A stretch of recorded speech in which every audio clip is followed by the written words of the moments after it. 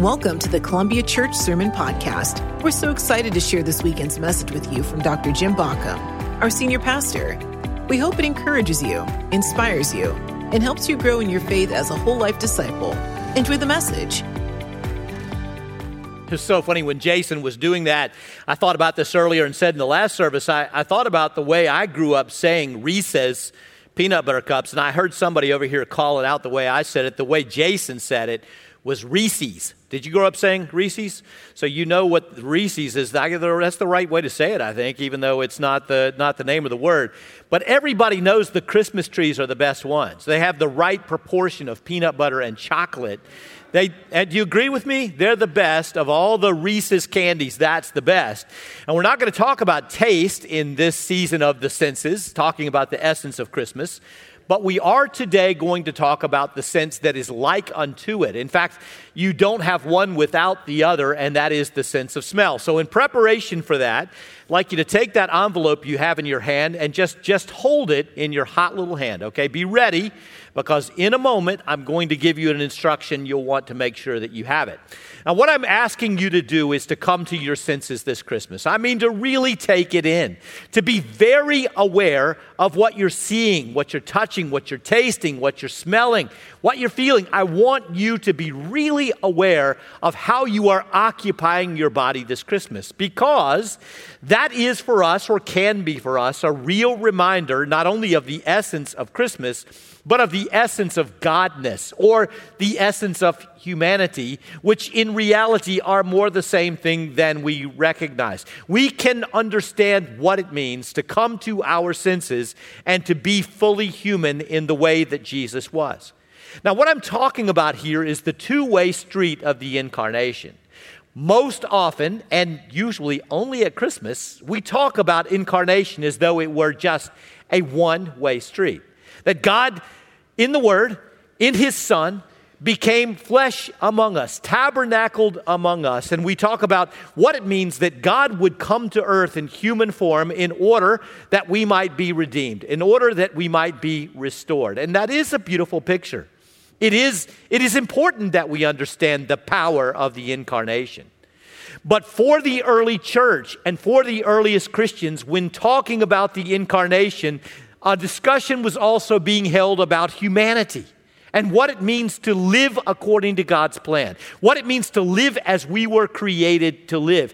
What I often say is that we like to think of Jesus as the superhuman, and we say, well, we're only human. That's our excuse. But in reality, what Scripture teaches us is that Jesus was fully human, that He was the abundant human, that He was everything that we were planned to be, intended by God to be in creation. And that sin and shame, the fall, have rendered us subhuman, something less than human, human-like, but not abundantly, fully present in the form that God intended us to be. So what would it mean to understand the incarnation in two ways? Now, I need to tell you this is not fresh.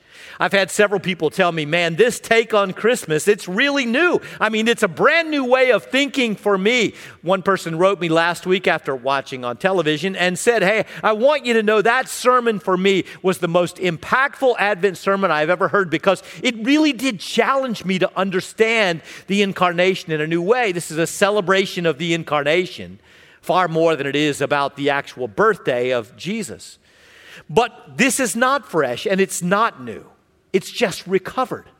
Because you see, in the writings of the early patriarchs and the thinking of the early matriarchs of the church, when we look back at eras the 4th and 5th century and earlier, we see that they almost always were preaching and writing about the incarnation. Almost every sermon that John Chrysostom preached touched on the incarnation. Almost every writing of one of the great patriarchs of the church, whether Augustine or others, touched on the incarnation in some ways. It was central to their understanding of the gospel, and it was a two-way street.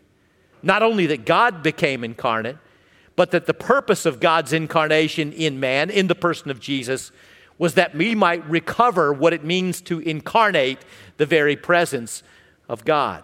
When I ask you to come to your senses this Christmas, I ask you to contemplate what it really means to be human, as God created us to be.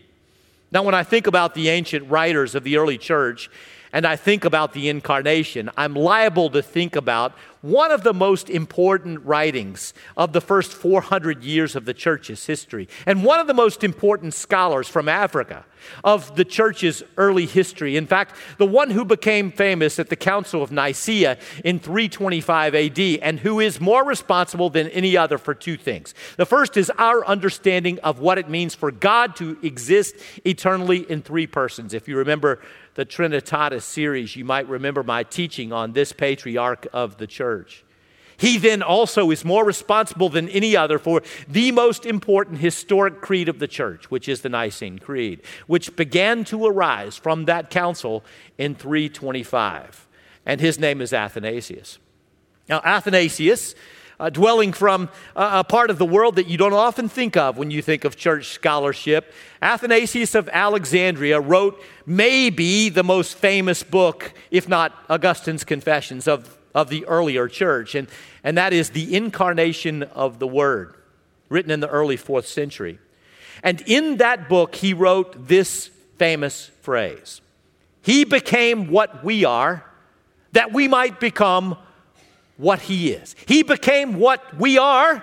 That's the incarnation as we've understood it. God tabernacled with us, lived among us, God in a bod. God became human.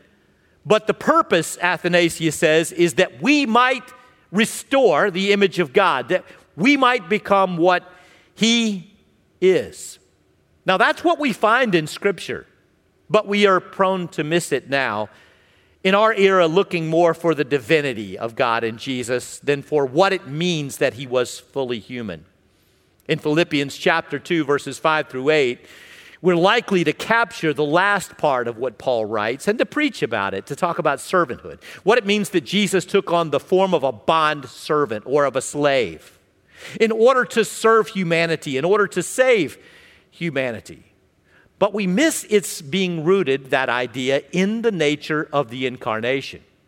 Have this attitude in yourselves, which was also in Christ Jesus, Paul begins. I'm reading here from the New American Standard Bible, and if you want to use a study Bible alongside whatever your favorite translation is, the King James or the ESV or the NIV or whatever, if you hold alongside it the NASB, you'll perform a service to yourself, because it is definitely word for word the most accurate modern English translation. You say, well, why don't we use it in worship? And the answer is that it's being so accurate makes it also very wooden.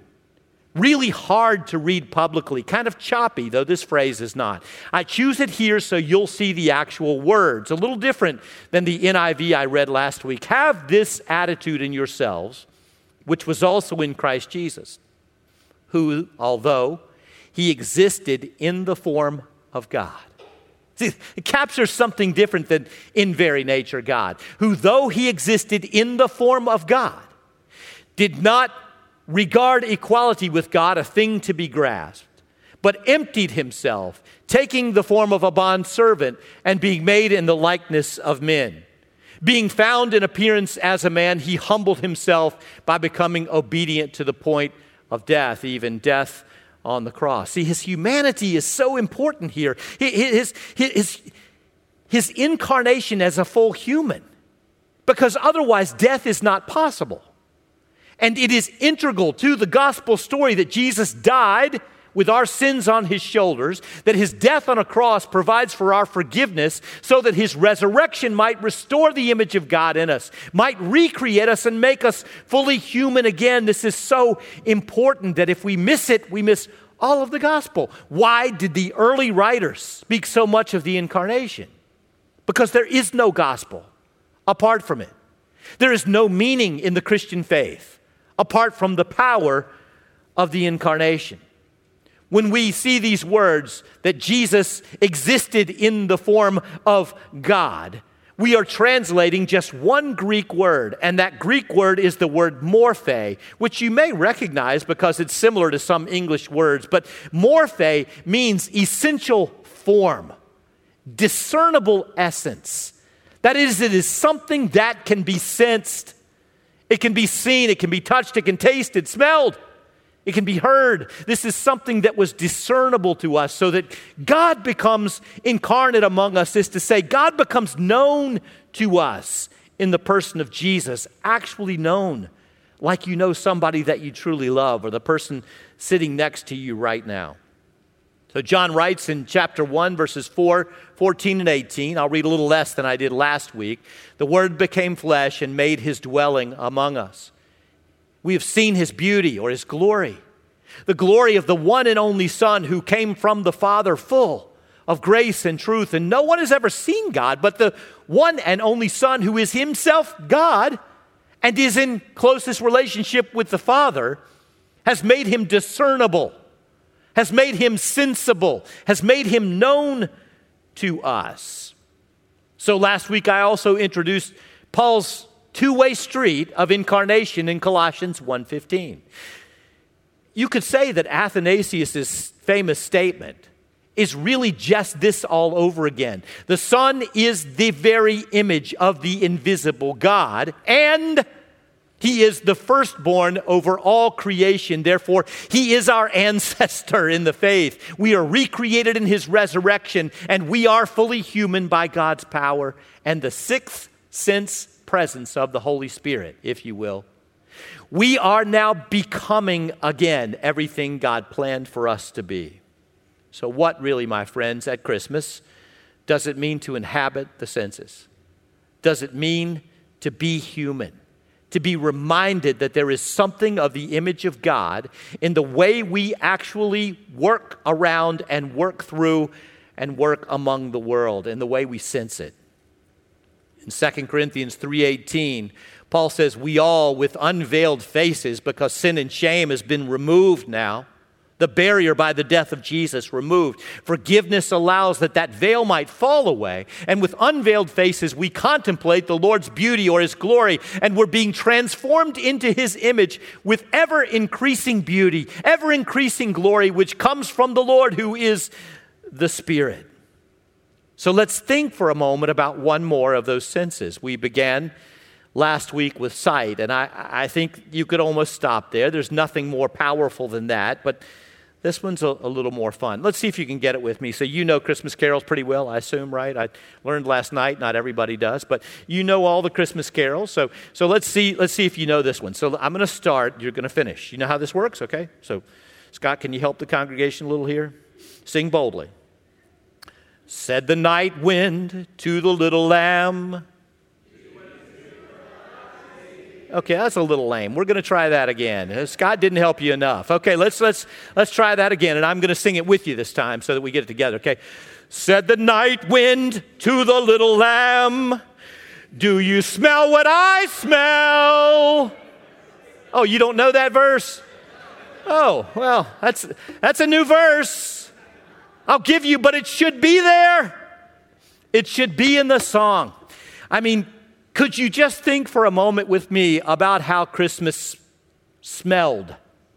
But let's start by thinking about how it smells. So this is more familiar to us. We weren't there the night that Jesus was born. And unless you've traveled there, you haven't been in a cave in Bethlehem that houses are built over the stable where Jesus was born. So you don't know some of those odors. So let's take some familiar smells. So take that envelope that you have in your hand. And now is the time. I give you my permission to open your envelope to be revealed what is inside, so that you can sense it. Told you to get one, Tiger. Okay, so you have one of 4 scents in your hand. Now, this is a scratch and sniff sticker. It is made by a company called Dr. Stinky's. I'm not kidding about this. We really worked to find these. I'd like you to scratch it, and I'd like you to smell it. I know what I have. Do you know what you have? Now, I'm gonna ask you, and all of you together at one time, tell me boldly, this is the smell I identified. What do you smell? 1, 2, 3. Okay, you're right. That's what it is. Some of you smell gingerbread. Come on now, nothing says Christmas like gingerbread. I love it. Some of you smelled sugar cookies, which actually I got that one this time, and it smells like vanilla. Am I right? I don't like vanilla. Okay, Dr. Stinky needs to work on that one. Okay, so Some of you got the one I got last service. This one's really Christmas, man. This is balsam. Did you get that one? Debbie and I were hiking in the White Mountains of New Hampshire on our 13th wedding anniversary. It's a long time ago now, I'm sad to say. And while we were there, it was a cold morning in August, because that's high elevation, it's a beautiful place. We're hiking up this mountain, and the smell of balsam was so overwhelming that when we drew to this one little spot, Debbie just stopped and she said, "Do you smell it?" You couldn't miss it. I said, "Yeah, I smell it." She goes, "It smells like Christmas." It felt like Christmas. Something about that odor just drew you in, and August felt like December all of a sudden. How many of you got balsam? Did you get that one? And you smell it. Does it smell like Christmas? It smells like Christmas. Some of you got peppermint. I guess peppermint's good any time of the year, but if you got okay, here's what we're going to do, okay? Find someone who's got a different sticker than you and trade it with them. Scratch again, and sniff. Sniff.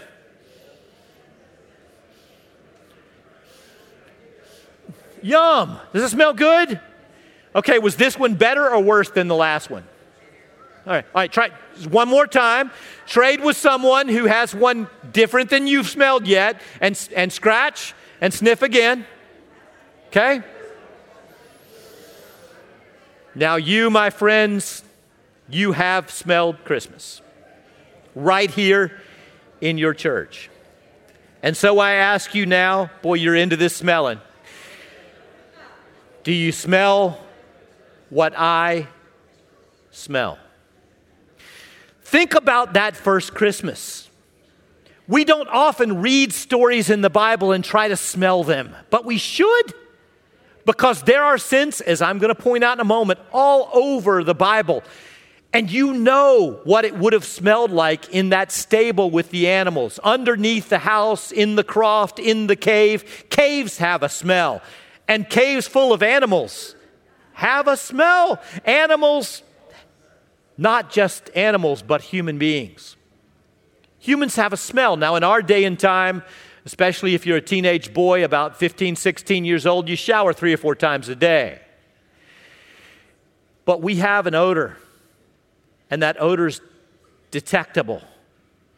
You don't realize this, but right now, one of the ways that you are present in the room is that you are sensing the people around you. We've been taught, we've now learned, neuroscience has shown us that certain ways our brain is activated when we're around other people allow us to attach to them or be repulsed by them, and a lot of it is based on smell. Debbie's a big thrift shopper. I'm all for her thrift shopping. I can't walk into those places.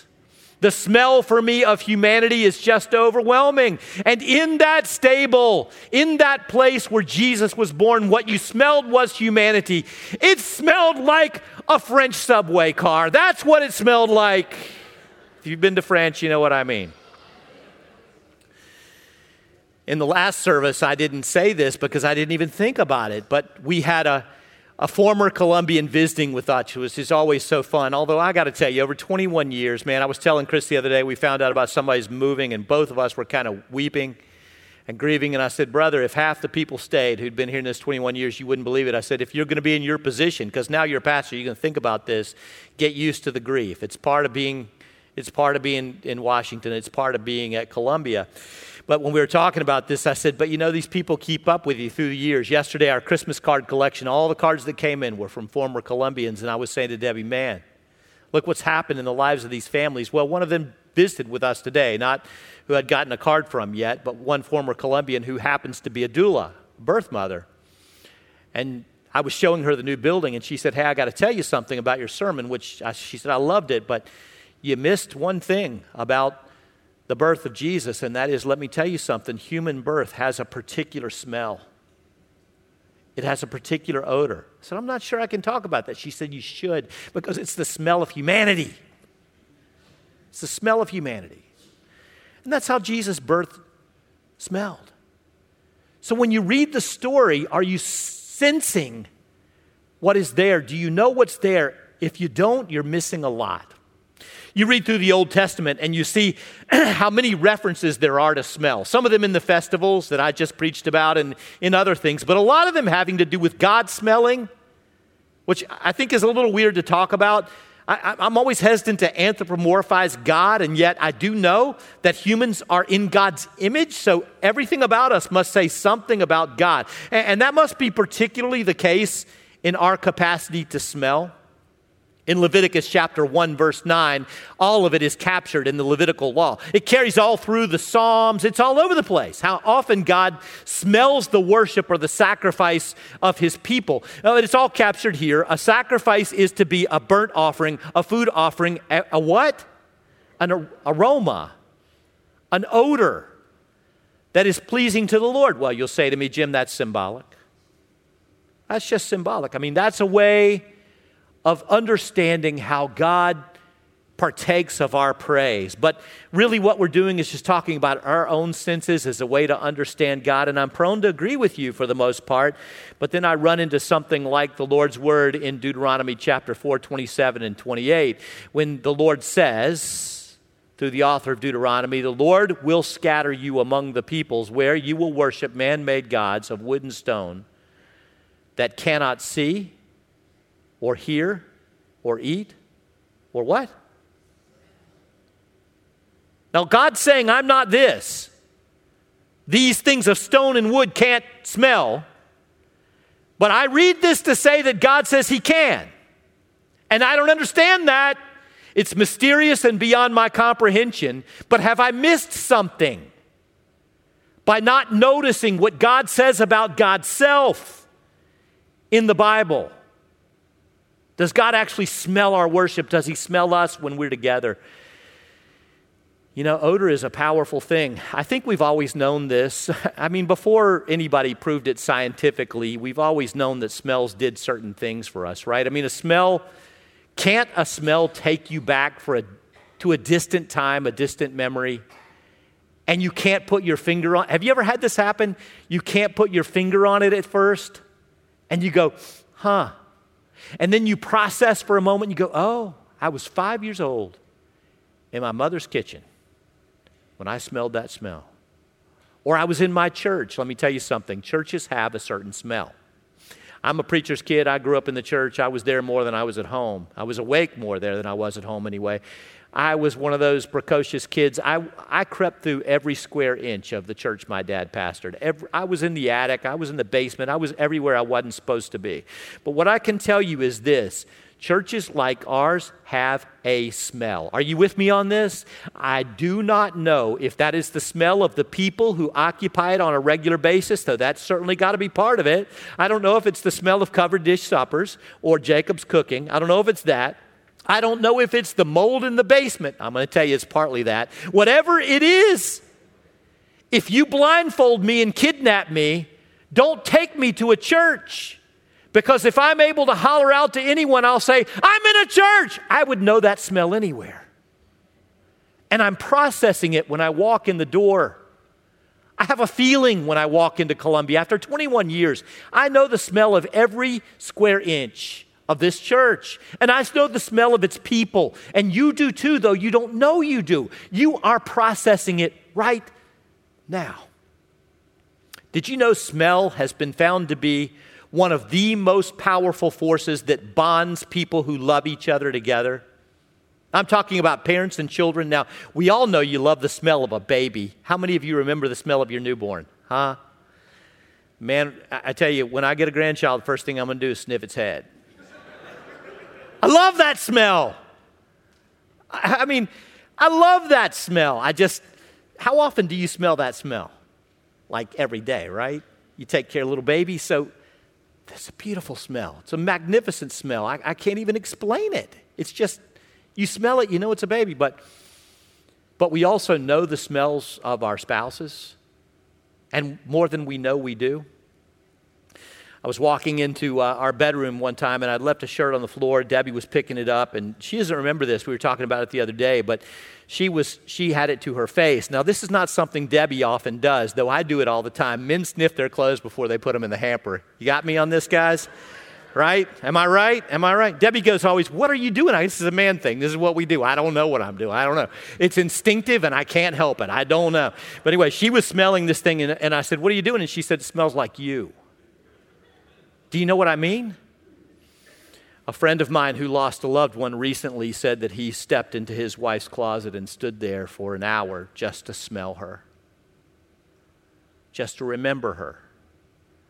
That was a sad smell for him, but a happy one at the same time. Smells do something to us, and now neuroscientists have shown why.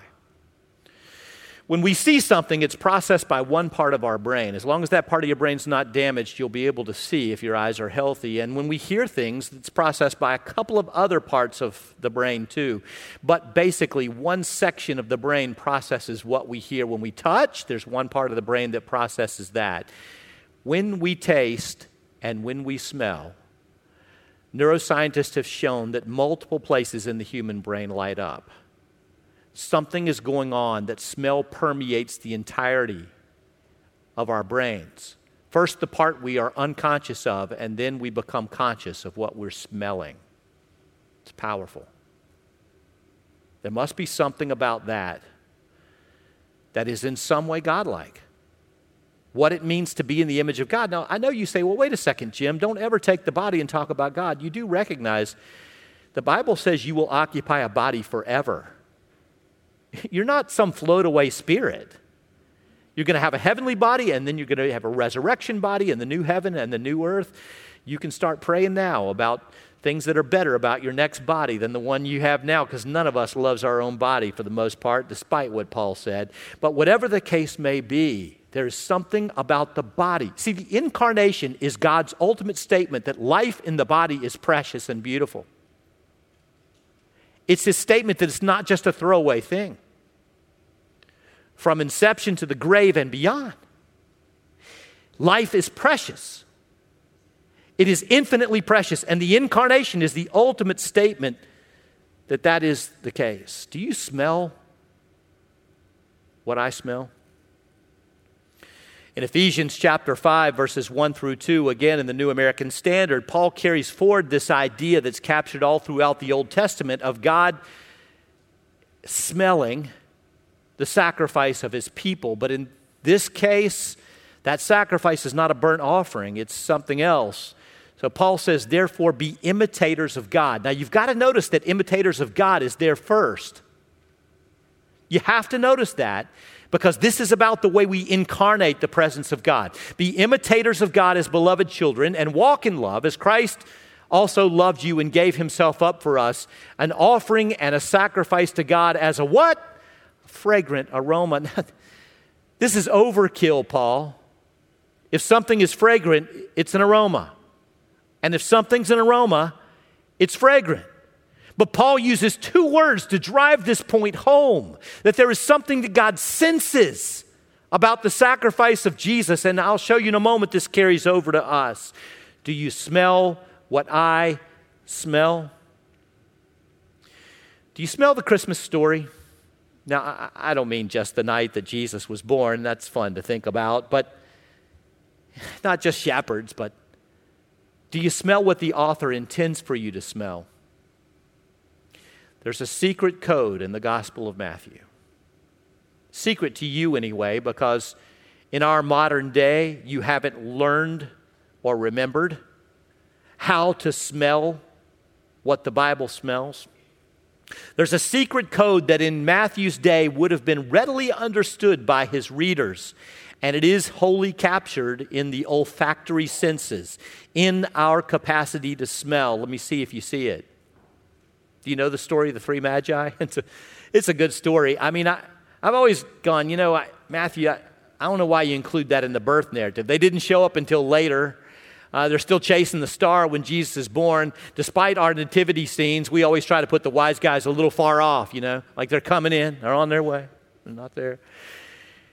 Why is it in the birth narrative? And here's what scholars tell us. They'll say, well, Matthew included the story of the Magi for a couple of reasons. Here are the top two. I've preached about this before, but just in case. So the first one is to explain and help you understand the flight to Egypt. The prophesied flight to Egypt escaping Herod's wrath. And so it is the story of the Magi that gets the story of Herod in, doesn't it?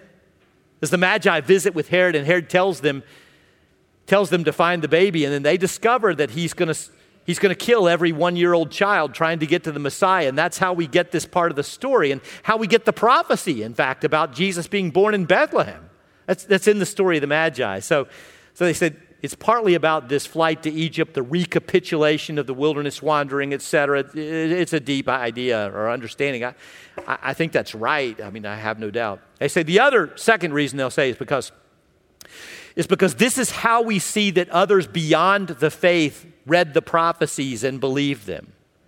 So we've got these Magi who are Zoroastrian, perhaps, or some other faith, and they're coming from this, what at the time would have been considered an ancient Eastern land. Now those places seem close to us, but on a camel or by foot, a long way. So they're coming from a faraway place to say that the whole world celebrated the birth of Jesus. But what many scholars these days don't talk about is the smell of this story. But the early Christian fathers and mothers talked about this all the time. Well, let me see if you catch it. Matthew chapter 2, verses 1 through 11, surely familiar to you. After Jesus was born in Bethlehem in Judea, during the time of King Herod, Magi from the east came to Jerusalem and asked, "Where is the one who has been born King of the Jews? We saw his star when it rose. We've come to worship him." And when King Herod heard that he was disturbed, and all of Jerusalem with him, because Herod's in a rage, and when he called together all the people's chief priests and teachers of the law, he asked them where the Messiah was to be born. And they answered, "In Bethlehem of Judea, for this is what the prophet has written in Bethlehem of Judea. But you, Bethlehem, in the land of Judah, are by no means least among the rulers of Judah, for out of you will come a ruler who will shepherd my people Israel." And then King Herod called the Magi secretly and found out from them the exact time the star had appeared. And he sent them to Bethlehem, and he said, "Go and search carefully for the child, and as soon as you find him, report to me so that I too may go and worship." And after they heard the king, they went on their way, and the star they had seen when it rose went ahead of them until it stopped over the place where the child was. And when they saw the star, they were overjoyed, or in the King James, exceedingly glad. And on coming to the house, they saw the child with his mother and Mary, and they bowed down and worshiped him, and they opened their treasures and presented him with gifts of gold and frankincense and myrrh. Do you smell what I smell? Years later, Henry Wadsworth Longfellow would write a poem about this that would become famous and is to this day. And in that poem, he would speak of these three wise men, because since there were three gifts, he said there must be three men, and he would speak of them with their traditionally uttered but not biblical names. And he titled his poem simply "The Three Kings," the first verse of which reads like this. "Three kings came riding from far away, Melchior, Gaspar, and Balthazar. 3 wise men from the east were they, and they traveled by night and they slept by day, for their guide was a beautiful, wonderful star. And they laid their offerings at his feet," later in the poem. "The gold was the tribute to a king. The frankincense, with its odor sweet, was for the priest, the paraclete, and the myrrh for the body's burying." Now, I don't think Longfellow was any sort of a biblical scholar, but scholars would agree with him on his interpretation of the three gifts. This code, and it's significant. Now, gold's not a hard one, really. Gold bespoke royalty in that day, even if it does today. It was the most precious of metals in the ancient world. Little bits and pieces of it were often shaved off and used as currency, especially when you crossed state lines. So the tradition is, the long-standing tradition of the church is, that it was that gold given by those three Magi that financed the flight to Egypt. They spent it on the way and on the way back, maybe. Who knows? But far more interesting are the odoriferous gifts of frankincense and myrrh.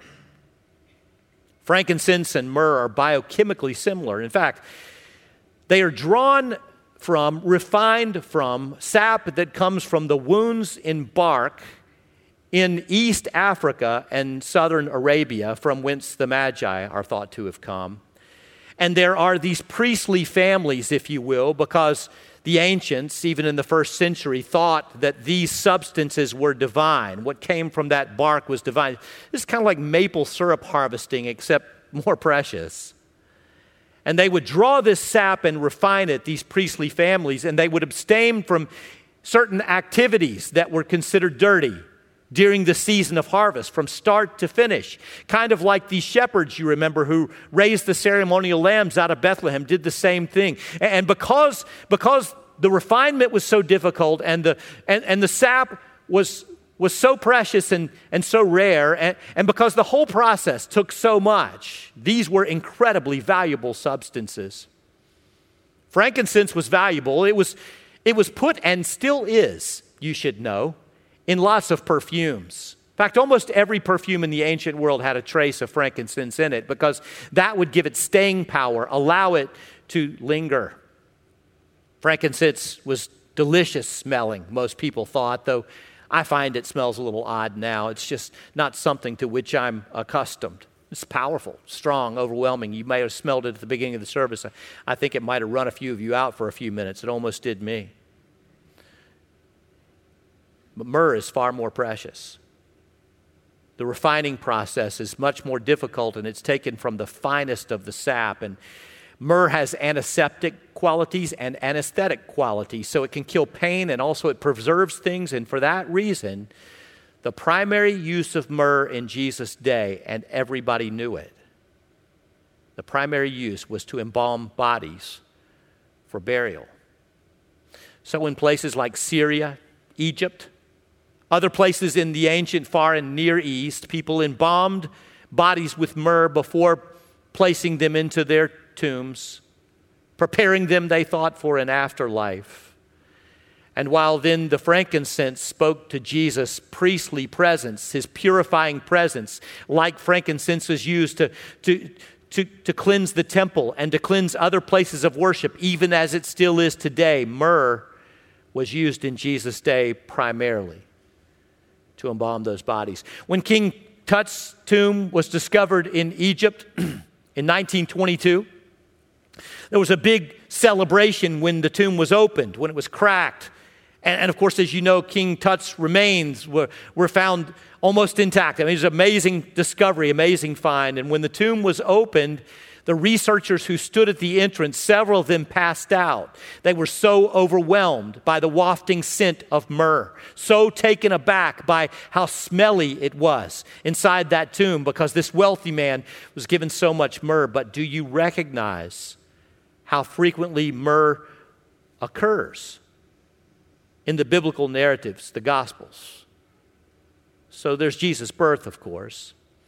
And what Matthew wants you to know is that when Jesus is wrapped in those swaddling clothes, it is like unto the shroud that will someday encompass his body once he dies and before he rises. And he wants myrrh to be a reminder to you that Jesus knew the smell of death, that Jesus understood the pain of death, that Jesus knew the smell of life. He knew the smell of difficulty in this world. That's what the incarnation means. So myrrh is a reminder of death right at Jesus' birth. It's a strange gift. I mean, it's like you have a baby shower and someone shows up with a bottle of embalming fluid. That's what this is. Precious though it is, myrrh keeps occurring in the story. All three of the synoptics include an amazing story about a woman who breaks an alabaster jar and bathes Jesus in perfume. Do you know the story? Do you remember that the apostles were upset about it? They're like, this is ridiculous, you know. And what was that perfume? It was nard. And nard was a mixture of honeysuckle, in essence, by what we know, and a little frankincense. That's what it was. And so Jesus' body is anointed with one of these substances at the beginning, biochemically very similar to myrrh. And so right there in that room, he's overwhelmed with that smell. The apostles are upset, and Jesus says, don't be upset. They're celebrating while the bridegroom is here, and they're anointing my body for burial. And this woman will be remembered for generations to come, because the gospel writers will include her story. No, because she has done this to me. When Jesus raises Lazarus, he is absolutely, certainly anointed with myrrh. Take away the stone. Stone's taken away. And by then, the smell of death was all over it, the people said. But part of that scent would have been the smell of myrrh. Here's the best one. Jesus hangs on the cross, and a soldier, following a common Jewish practice, gives him what's called galled wine. One of the evangelists actually tells you what that is. He says, it's vinegar laced with myrrh. And he raises the myrrh to Jesus' lips, but Jesus does not drink from it. But he smells it. On the cross, as he writhes in agony, he smells the scent of myrrh he has known his entire life, and he knows it is the scent of death. And then the best of all.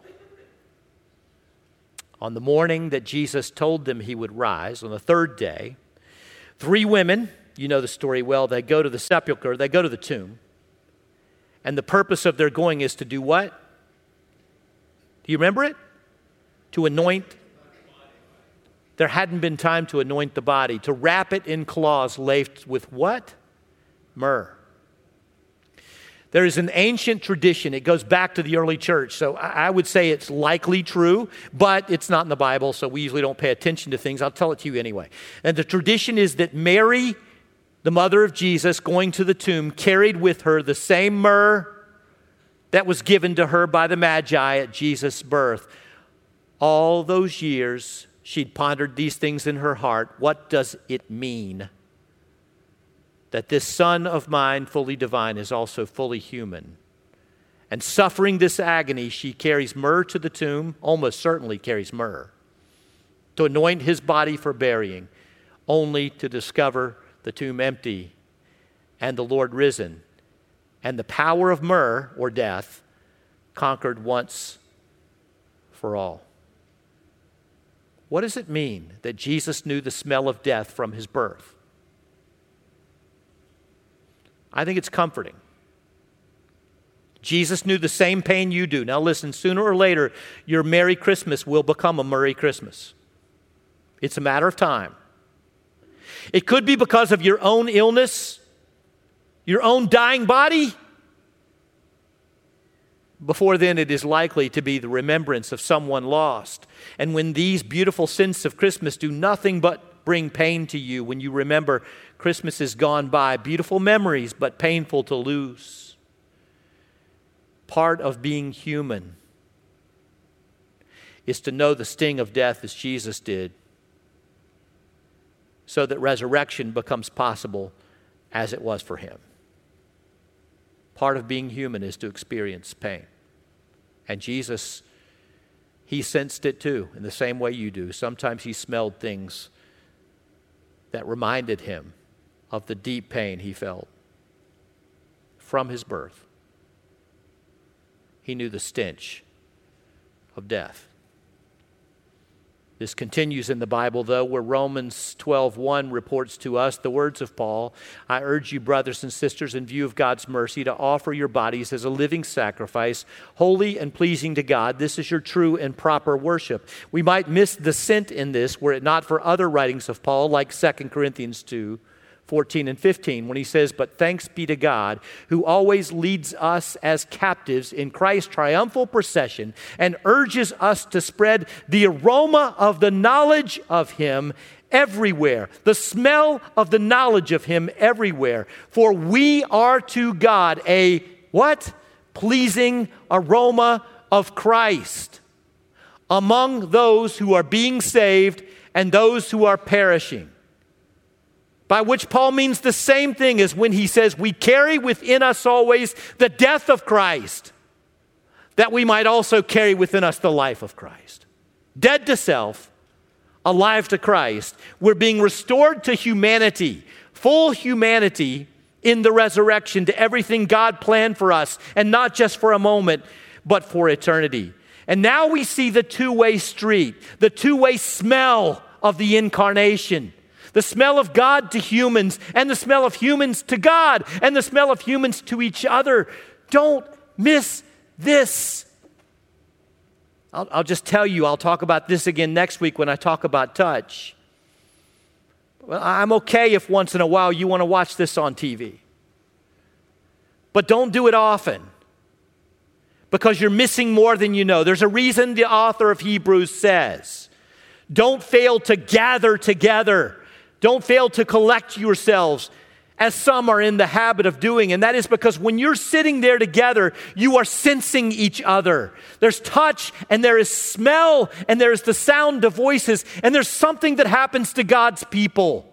When we raise ourselves in worship together, the collected body of Christ has assent to God, and it has assent to us. But the two-way street is that we are the smell of Jesus Christ to those around us. To be human is to incarnate God's presence. To be fully human is to incarnate the presence of God. So, my friends, there will be a lot of presents, presents, for you this year. You will give a lot, you will receive a lot, and some of them will have a smell. Will you agree with me that there's nothing else quite like it on earth? Nothing smells quite like fruit cake. It may as well be myrrh to me. Nothing smells quite like it. But don't get lost in the presents, because the real miracle of Christmas is the presence, presence, of God in our world, and the presence of us to each other, the presence of us to those who need desperately to know what Jesus smells like, to know what the death and resurrection of Christ smell like, how we really sense it, how we really live it. To be human is to incarnate God's presence. So come to your senses this Christmas, for goodness sake. Occupy it. Understand it. Understand the two-way street of the incarnation, and see the card on the fruitcake that reads, He became what we are, that we might become what He is. So, Heavenly Father, might we become what You are by the power of the Holy Spirit and the power of Jesus' resurrection. We thank You for the forgiveness that has come to us and can come to anyone who calls on Jesus' name.